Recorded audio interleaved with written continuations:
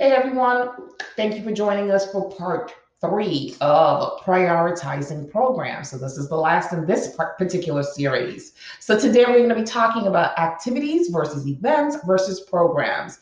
Where is the money? Right? And yes, there is a difference between activities, events, and programs. And that is what we're going to discuss today.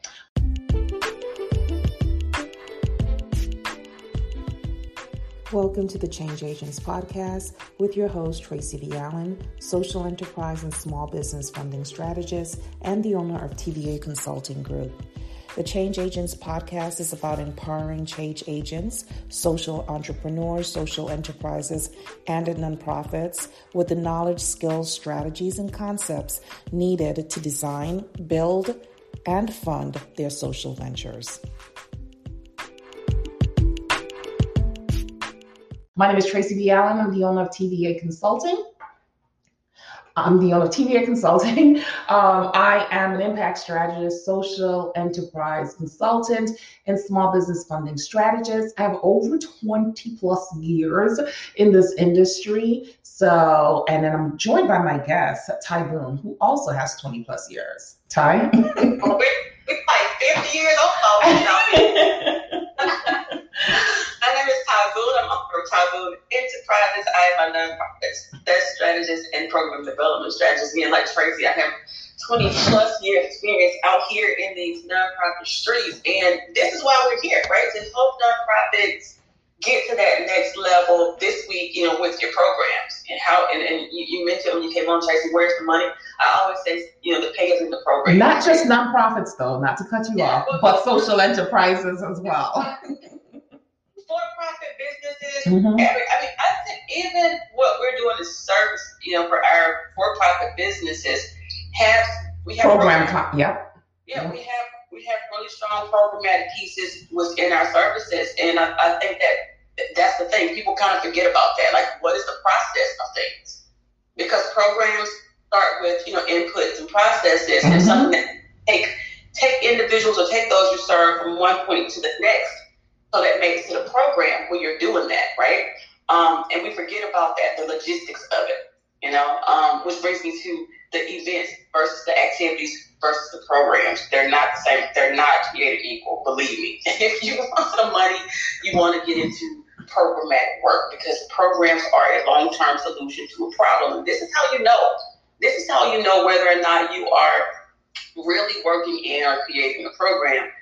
If you have developed a long-term solution to a problem. I always say that events are they're a quick fix, to a situation.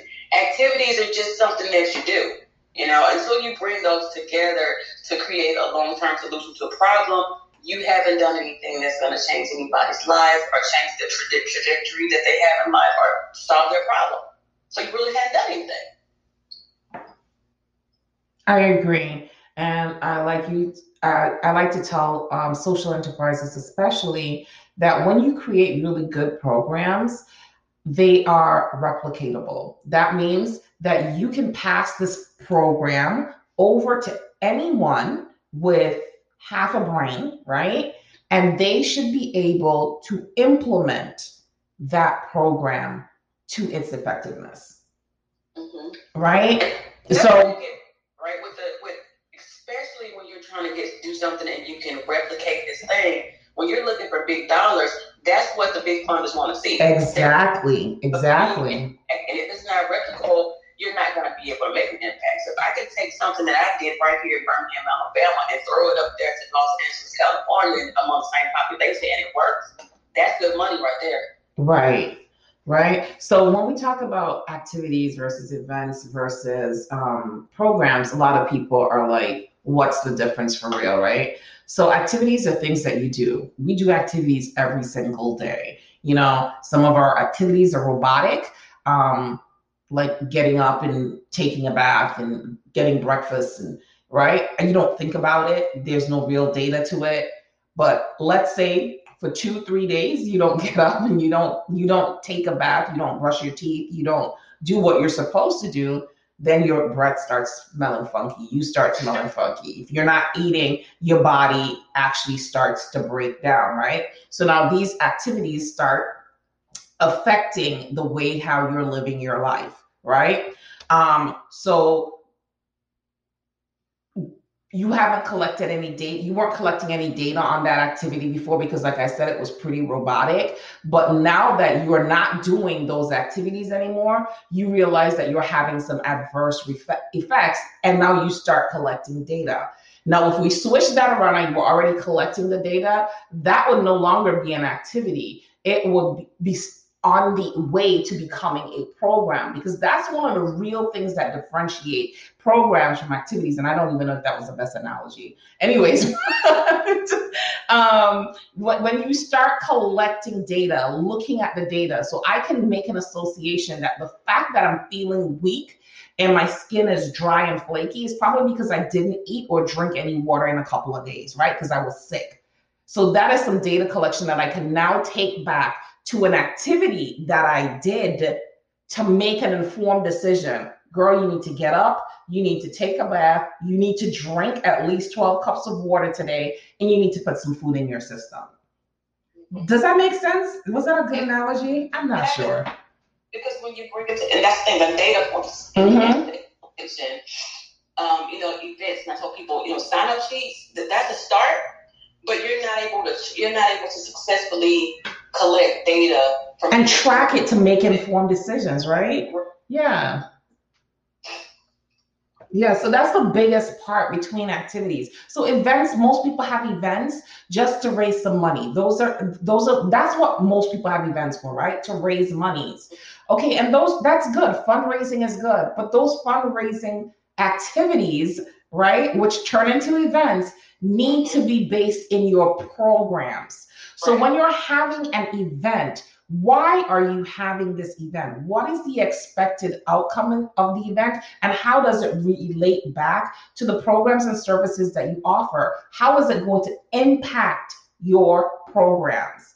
Everything has to go back to your program. So we're not telling you not to engage in activities. We're not telling you not to have events.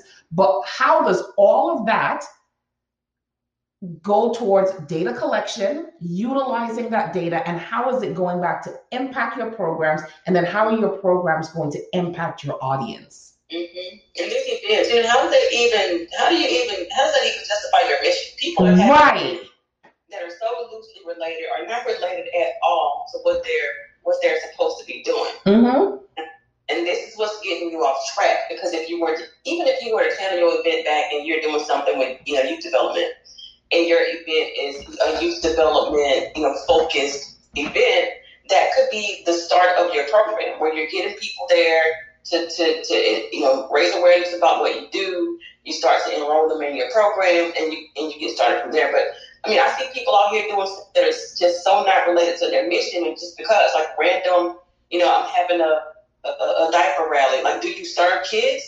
No. Do you serve moms and babies? No, we're just having a diaper rally because everybody else is having one. What does this have to do with your program? Right, because I have a book called Gala Planning Toolkit.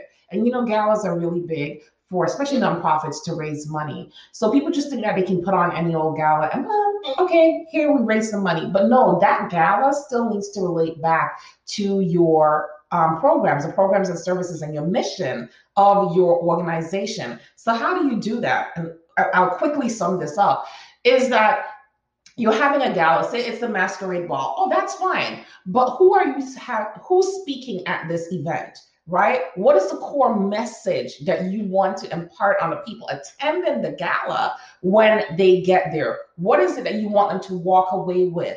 They should have more awareness about the programs and services that you're doing in your organization. So if your programs and services are surrounding, let's say, disability, then that should be your keynote speaker, someone who's going to bring some type of awareness about the problems that people with disabilities go through, either a doctor or someone who's disabled themselves. All of the activities in that event should encompass the mission of your organization. Does that make sense? Mm-hmm. Okay. All right. Any last words? That's all I got. You good? All right. Thank you for joining us again today. Don't forget to please follow us. All of our information is at the bottom. So follow us, like, share, comment, because someone needs to hear this information. All right. Until next time. Bye, everyone. Bye, Joe.